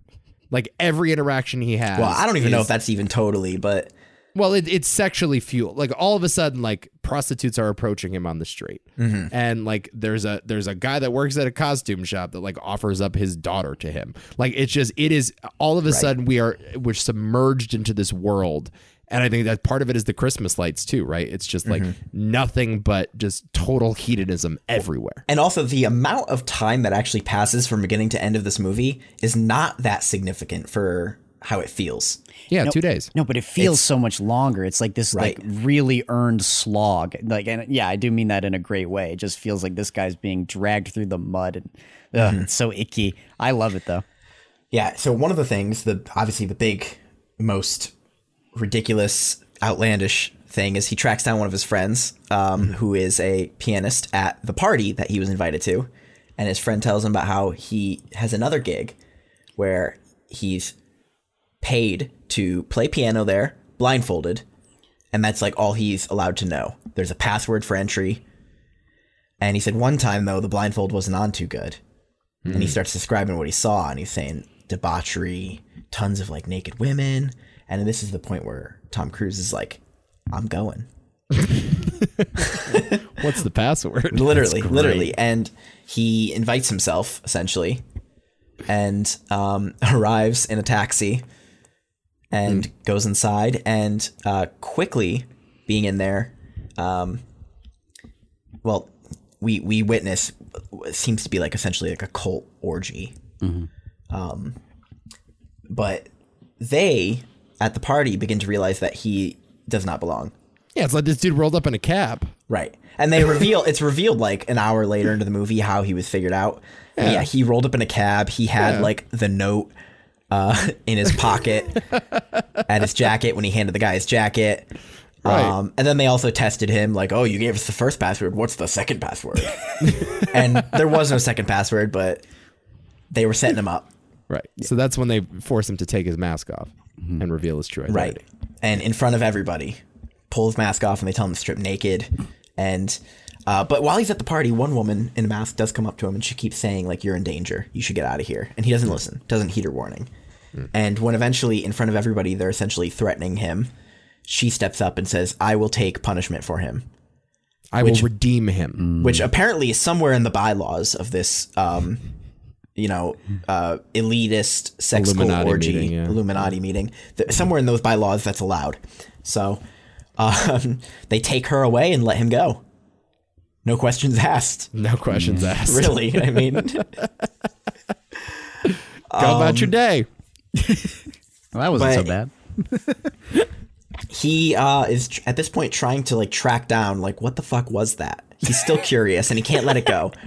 Right? I just love what the hell was that? But he just doesn't let it go. He goes back to the house, and a guy just walks out and hands him an envelope that says like, "Hey, stop, go home. Like we let you go, go Last home." warning. Yeah, they don't really Right. do anything else. He tries to track down his friend, the pianist. Turns out the guy was taken away by two big burly men and had bruises all over him. Mm-hmm. And And then he reads a newspaper article about a woman who OD'd. And while he was at the first party we mentioned earlier, Ziegler called him up, and there was a woman there who was basically unconscious because she took speedball, mixed heroin and cocaine mixed together. And so Tom Cruise's character, like, you know, brought her, kind of helped her back and was like, all right, here's what you should do. Like, you know, keep an eye on her for an hour, send her home, all that, whatever. It's that same woman. She's now OD'd. And at this point, he kind of realizes that was the woman at the party who was warning me. And yeah, then he gets called by Ziegler, where Ziegler reveals to him you missed the scene where he went to the hospital. what, the autopsy? Yeah. Or He went to the hospital, yeah. saw the dead body, and nearly like kissed the cadaver. Right, yeah, yeah. It's a fucked up moment. Oh, I love it though. Yeah, this Yeah. movie rules. So, so he confirmed. Also, I would say it's important that he kind of confirms she's dead. It seemed like it could have been important. Maybe it actually wasn't, but I could have seen Ziegler denying it, and I thought actually that would have been a little bit more powerful if he told him, "Oh, she's fine." That was we just printed that in the newspaper. You know what I mean? Okay. There's a lot of ambiguity with what he's saying. You're not lot really, of Yes. ambiguity. Yes. Yeah. Right. And that's what I loved about this I would've- scene. I think kinda that's would've why liked Pollock's it. so good in it. I kind of would have liked it if he got caught red-handed. Yeah. Finally, you know, but Well, that's the moment that you're looking for, and that's the moment that Cruise wants too. That's Right. like his moment of catharsis is like he wants to believe this conspiracy. He wants to believe, you know, what I think we all want to believe. We all have the same desire as him. But again, this is another moment where Cruise is going to go home unsatisfied. Well, he's Right. punished I mean- for that. That's the whole point of that moment. Like, you're Right. not getting what you Right. want this time. Yeah. yeah. Right. Which he hasn't gotten what he wanted at Really? any No. point. Yeah. Not at That's all. true. Right. Yeah. You know. And so yeah, Ziegler essentially says like, look, I was at that party. We're gonna cut the bullshit. You shouldn't have been there. You made me look stupid. In front of my friends. because- Yeah, Ziegler was Because he goes, I was the one who recommended your friend, the pianist. Yeah. And so now I look stupid because you shouldn't have been there. And he goes, your friend's fine. They just put him on a flight to a different city, and they got rid of him, but he's fine. He's not dead. He's in Seattle. Yeah. Yeah. They sent him to And Belize. Send him to right. Belize. Tom Cruise goes, who was that woman who talked to me? And he goes, she was some hooker. And he shows him the article of how she OD'd. And he goes, was that her? And he goes, yeah, that was her. And he goes, look, she was going to die anyways. He goes, we didn't kill her. We just sent her home. She was fine when we sent her home. Nothing happened to her. No, there's a great moment where he says the police were satisfied. Right. Yes. I think that's the great quote. He does say door was locked from the inside. She OD'd. The police Yes. were happy. The police essentially. were happy. Right, which is like, yeah, you don't know exactly what he's saying there. Because at first it's like, okay, you're telling me the truth, but this is just the truth that the police were happy with. Right. So it can go either way. Yeah, And it that's is a very great line of vague. You're dialogue. 100% Yeah, right. yeah, It yeah. is very vague. Yeah. And it also leaves up for question about his friend because he doesn't really have solid contact with that friend. No. So he has no way of confirming whether that guy's still alive either. Right. Right. So, yeah. But ultimately, he is basically, sent home with his tail between his legs, right? Yeah. And when he gets home, he finds a detail we glossed over earlier, which I'll mention now. The mask that he rented from the costume shop to go to this party, he lost it upon returning. And when he gets home, he finds his wife asleep and the mask on his pillow. Yep. Like a And, warning. Yeah. Love that. Now, this was a mask from this elite group? No, this is what he got at Or the from costume his shop. No. I understand that. Who put it there? That's what I'm Probably- trying to figure out. Probably those guys. That was always Was it- my feeling. Now, or was it the wife? Hey, Did she find it? I think she found it. Yeah. That's what I kind of thought. She caught him. Is that the case? It's too perfectly because- placed. I don't know. because- It looks exactly, like it's- they're it's- but it almost looks like the guys were like do anything else and we're gonna come after your Here's- wife or something like that. I get that. I get that point of view from it for sure. But I also get the mask is perfectly placed on the pillow where he should be. And he starts breaking down and crying, and she does not wake up. She opens her eyes. And to me, that's very different. She was laying there, not fully asleep. Okay. She just opens her eyes, and he says, "I'll tell you everything. I'll tell you everything." Yeah. So I kind of got the impression that she found it. All right. Yeah, I think that's sort of how I read it. But I think you're right, Nick. Like, I could see both sides, though. you can see both sides, but it's more for the dramatic moment, and I'm not sure like the logic of it. Sure. Is that relevant? It's just like however the mask got there. It's important that the mask was there and that he saw it laying in his bed. Exactly, right. yeah. For all we know, the mask wasn't there, and it was just in his head. Yeah, that's a good point too. I mean, 'Cause it I is don't know a if it very- really makes a difference. It's I a don't know very if that- surreal image with it just next to the wife like that too. Yeah, I don't know if that scene actually is any different if the mask is suddenly not there at one point. Sure. Yeah, I agree with that. Yeah. So yeah, he comes clean and he starts actually we don't see this. We just hear Off that screen. he's going to come clean, and then off screen we get that moment. We see her face in the morning.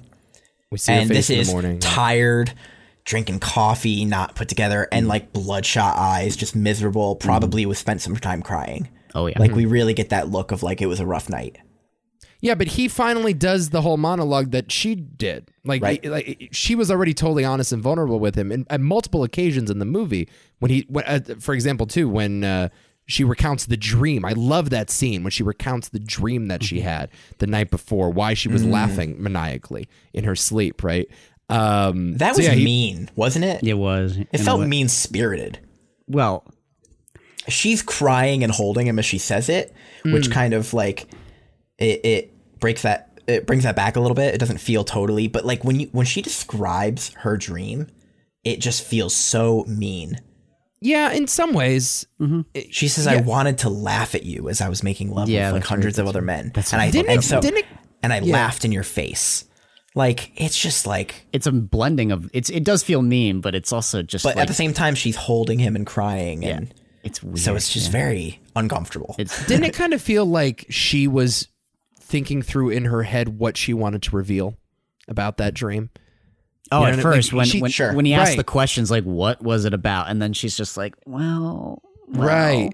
yeah. So she's trying to figure out how much to reveal to him, and then by the end of it, she just lets loose. But like for a while, I think she's kind of apprehensive to give all the details. My issue, I don't know if this is an issue, maybe this was intentional, is that like Tom Cruise says, "I'll tell you everything," but we don't hear it. Right. We don't hear any of it. Yeah. It's just implied. And Right. that's another reason why, again, I don't think the ending is bad, by the way, Nico. And part of it is because, like, maybe she wasn't totally satisfied with where he was by the end of it for that reason. That's the thing. That's an interesting reading. Yeah. Yeah. I mean, take it for what you will. Yeah, right. yeah. For all we know, he just, made up some sort of story about the, a masquerade ball that he attended. That's why he got the mask. But because nothing about like death threats and hookers. Well, because I'll be frank, he should have been like, even in my opinion, like explaining it to her even more, just like nothing. Like I can't, like I am just beat to shit for telling you the fact that I went to some of this stuff and almost did this and that. Instead, he's just kind of like, he's just got his head knocked down. You are right though, like about the idea of this whole movie in a lot of ways feels unsatisfying, but it's also about that feeling. And so it makes me kind of wonder if the way people feel about this movie is, or if this movie was setting itself up for failure in a way. Do you know what I mean? Because like the way you're supposed to feel about it inherently is going to make people be like, I didn't like that movie. Well, any movie Right. like this where the ending is just difficult, or what it's getting at is difficult, is going to lead to that. I mean, I think the theme itself is difficult. It's Yeah. uncomfortable, frankly. I mean, it's not something people want to talk about. and there's no easy answers, and that's Right. the other thing that makes it so hard. I mean, like I always in my own personal life, I always look at Seven, which is a film that I've shown to a lot of people, and it is like they will always say like, great movie, but what the hell's with that ending? And I'm like, what's the matter with you? I hate it when people hate that ending. Who hates the ending A of lot. Seven? It pisses me off. I've had a few people be like, what the fuck was going on with that ending? It was all a waste. And it's like, What? no. What? Yeah, I know. That movie is about the ending. Yeah. No, it's like, It's literally the whole movie is What just did you about miss? that one Exactly. thing. Did you miss something? Yeah.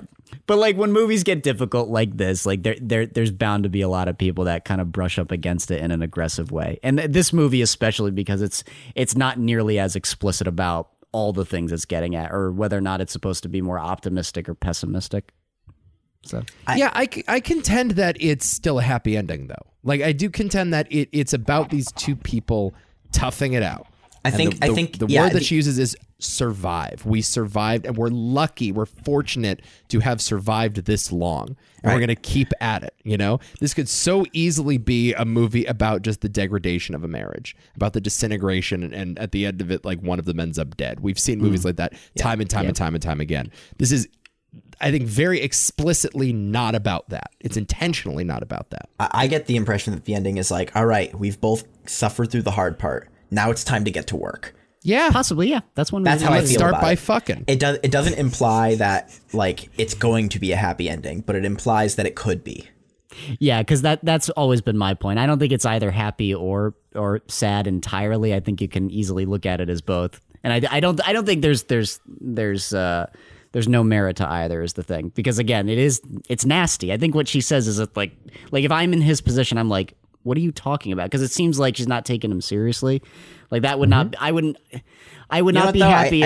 I wouldn't be happy if like we got to this point and then all it ends with is like, okay, great, yeah, let's go. I think she treats him though how he deserves to be treated at that time. Sure, yeah. But even like the idea of survival, it's like we get through just to survive. Well, that's underwhelming, you know. Well, that's life, Adam. That's what it is. That's my point, though. It's like, oh, really? We're just surviving? Well, fuck this. Yeah, like that doesn't sound so happy to me. That's what it is. Being alive. That's good. But better than being dead. But it's better than the alternative. Yeah, that's an upsetting kind of cynical worldview on life, though. It's like if it's just about survival. Kinda. It is, though. Yes and no. Kubrick movies they always have an ounce of cynicism to it. Yes. Yeah. Absolutely. What struck me on this rewatch, though, is kind of like how morally clear-minded it was. I was gonna say, like, I hate this idea that being like utterly honest is being equivocated with like cynicism. Yes. There is a actual that's a great very point. freeing and very inspiring like kind of thing to just letting go and being like completely honest and real with yourself. Mm-hmm. Yeah. And so many people treat it like, oh, you're taking off the mask and it's like you're being cynical. It's like, no. I'm just like, if you can accept ugly things, that's actually very like freeing, not cynical. I agree. So I don't know. It's very easy to look at the movie that way. I don't take it that way personally. I don't think it's entirely a happy ending, though. I've not sold on that. No, that's fine. But I don't think it's cynical either. Yeah, I absolutely don't think it's cynical. You could say it's realistic. Yeah, Nick, I think that's actually a great point you just made. Good on you, pal. Yeah. You could certainly go either way with it, though. I don't know. Yeah. I wasn't. I have a feeling your marriage might last longer than Tom Cruise's and Nicole Kidman's. I hope so. I would hope so too. How long did they last? Not long. About 400 days, I think. The filming of this movie. Oh, that's terrible. Dude, there's crazy shit behind the scenes. Like, just read some of the behind the scenes stuff of like Tom Cruise got a stomach ulcer on the set of this and just like didn't tell Stanley Kubrick because he was like stressed. Oh my God. Cruise and Kidman spent so long living in the UK due to the prolonged shoot that their two children acquired English accents. Wow. So I do want to say this, and I kind of hate saying this because I feel like I'm one of those people who's like, oh, you don't know what busy's like until you have kids, you know? Right. But I do feel like this movie takes on a different light to someone who's married. I really do. Sure. Yeah, absolutely. Why not? Yeah. And I do think that maybe if you're somebody listening here who has seen this movie, did not like it, and you were not married at the time and now you are, it might be only one person. Yeah. But if you're that person, watch this movie again. Yeah. Yeah. Oh yeah. Because I actually really think that I think that if I had watched this movie like 3 years ago, I would have hated it. Right. And I think this movie was really impactful. Yeah. So, yeah. It's a good movie. It's a good movie. I agree. Yeah. I agree with all of that. Yeah. Even if you just watch it when you were younger and now you're older, I think you still get the same kind of thing. But, you know, so. Cool.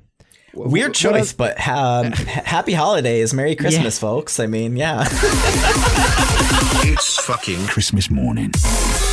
Yeah, throw this one on. Throw this on with the family. Yeah, that's right. Right after It's a Wonderful Life.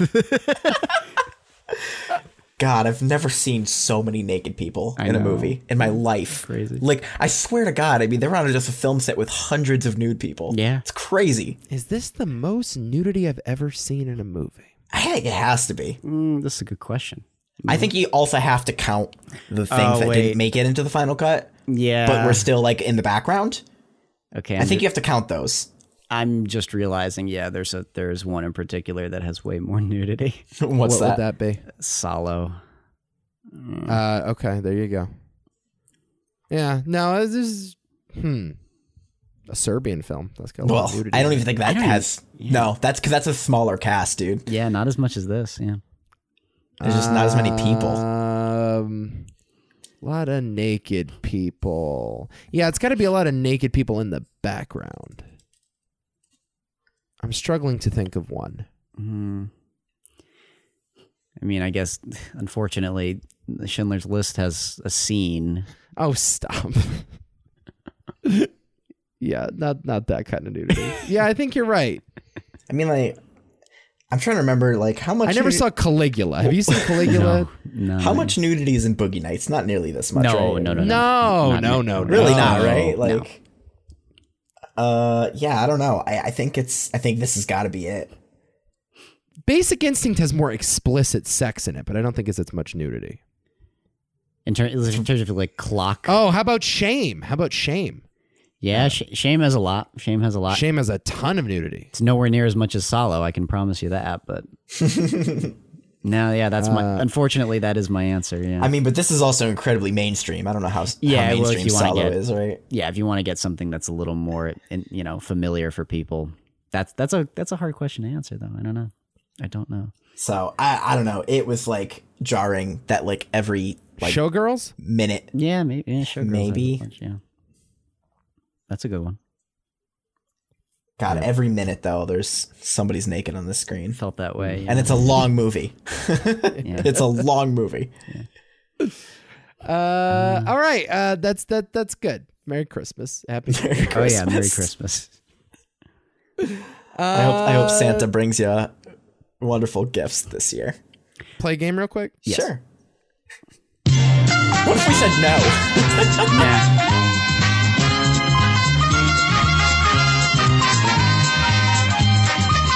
How many? Drew Carey.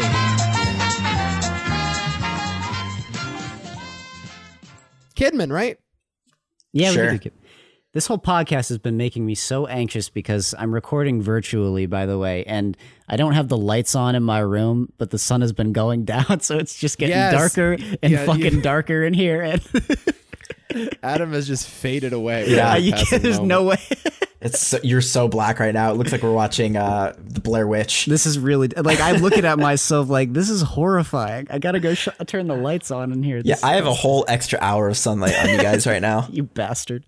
You're so lucky. Yeah. It's still pretty nice out. Fucker. All right. So we have we done a Tom Cruise movie before? I don't yes, we did. know. I'll tell you. Yeah, we did. The Mummy. Oh God, that's right. Shit. I don't know if I was there. That might have been without me. We did The Mummy. Were we doing how many Drew Carey's at that point?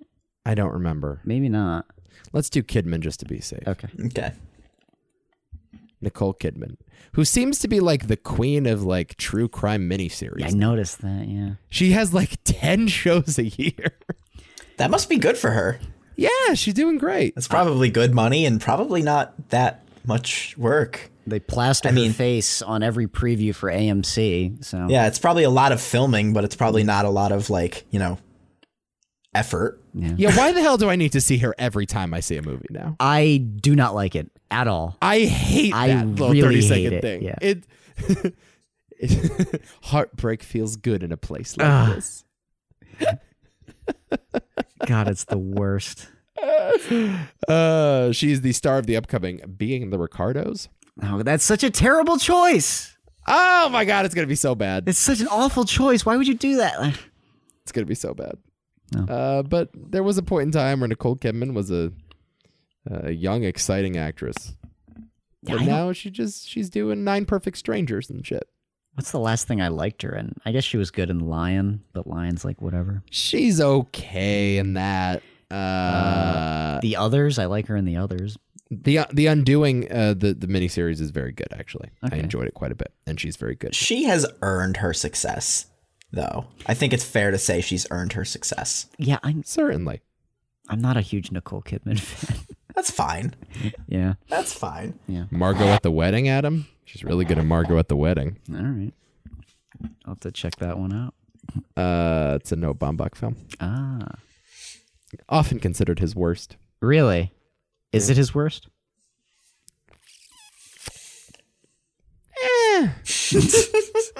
Maybe.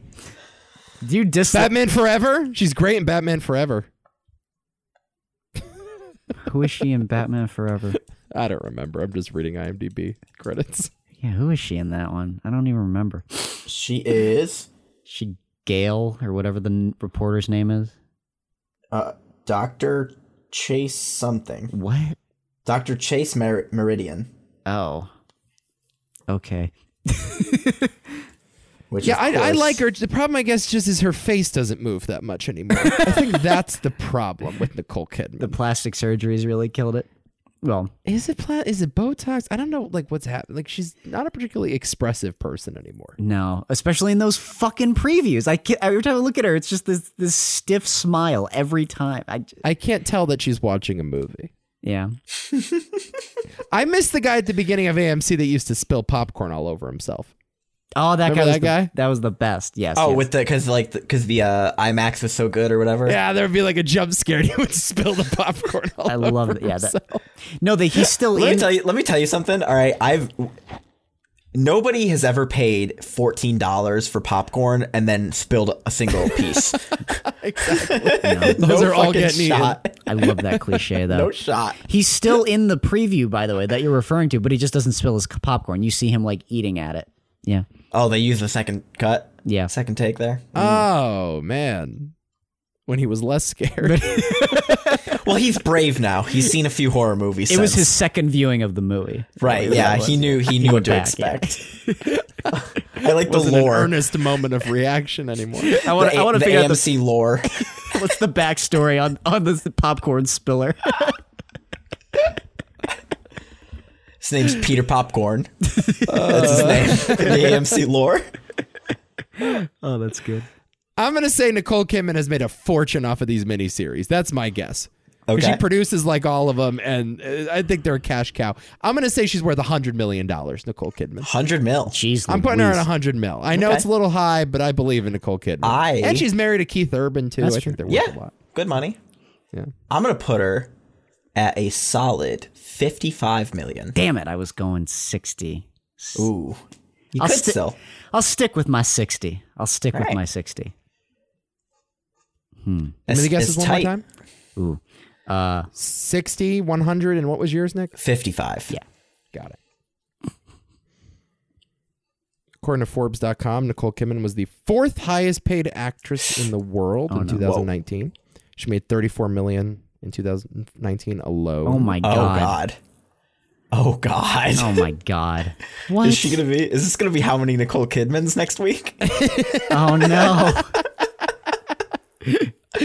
Her net worth, according to CelebrityNetWorth.com, $250 million. What the Nicole fuck? Kidman. Shit.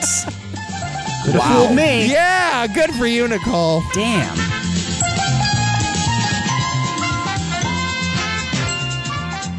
Incredible. I never would have guessed Incredible. that. There's no way I would have guessed that. I'm telling you, like, No, true crime is the hottest thing. true crime made for soccer moms, You made for white women. and I'm you're telling you. you're the one who like got mad at me for suggesting that once. I was like, What? I remember saying What did I say? like moms and dads like at night before bed love their fucking true crime shit. Absolutely, they absolutely do. And you got mad at me once for suggesting that like there's a similar appeal to something like The Girl with the Dragon Tattoo. because I know a lot of people that like the movie for those reasons. And you're like, that's ridiculous, Adam. I'm like, and that is absolutely ridiculous. it's not ridiculous. Girl with the Dragon Tattoo has zero in common with The Undoing or Big Little Lies or some shit like that. Oh my Has God! nothing to do- Oh my God! You're Come so on, Adam. wrong. You're so Adam, completely mysteries- wrong. Well, Adam, for one thing, it's not true. Yes, it is. Yes, it is true. How can the girl with the a dragon of people that tattoo love be? that movie for that reason. It's as true as it comes. What are you talking about? It is blatantly false. Man, you so misrepresented what I said. I stand behind the argument that Girl with the Dragon Tattoo is not made for my mother. They I like that stand behind- shit, though. It is made for I don't know why. lunatics like you. You know what? We can settle this. We could, yeah. Nico, call your mom, put on the Girl with the Dragon Tattoo, and let's get her take. I will make my mother watch Girl with the Dragon Tattoo. She is a big fan of all of the Nicole Kidman miniseries.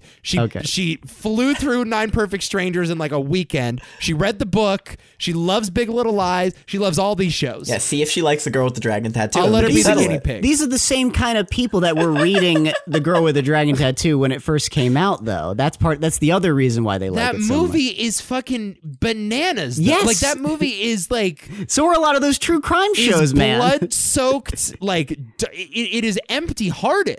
I don't mean, think that is a movie I don't think the just true for crime you, shows are Adam. any different, though, man. I think true crime, especially. I mean, Girl with the Dragon Tattoo is not even close to as disturbing as a lot of the true something crime fun, shit. Though there's a sort of like there's a sort of a cul-de-sac paranoia that permeates through those shows. You know what I mean? There's I like agree a with that, Desperate yeah. Housewives soapiness. Yeah. Of like there's something very close to home about all of this, and there's also kind of a trashiness too that like old white women like. You don't think that's That is present in not the case with David Fincher's blood-soaked rape allegory, Girl with the Dragon Tattoo. Guys, I think that you're- is absolutely not the case with that movie. I think you're That is a completely movie for wrong. I just don't think for that's true. depraved 19-year-olds. No. That's what that movie is about. Just not It is in for my experience. depraved I'm sorry. 19-year-olds like Nico, you. I'm sorry, but I think you're completely wrong about that one. I like that movie. No, I think like that it movie's too, very but I'm just- good. I really like that movie. No, I'm just guys saying in my are experience, silly. it's very strange that movie has that level of appeal for people like that. Well, folks, we are all out of time this week. I'm sorry. I think it's absolutely Merry Christmas. Until next time, Merry Christmas. You've been so very, very naughty. No. Oh,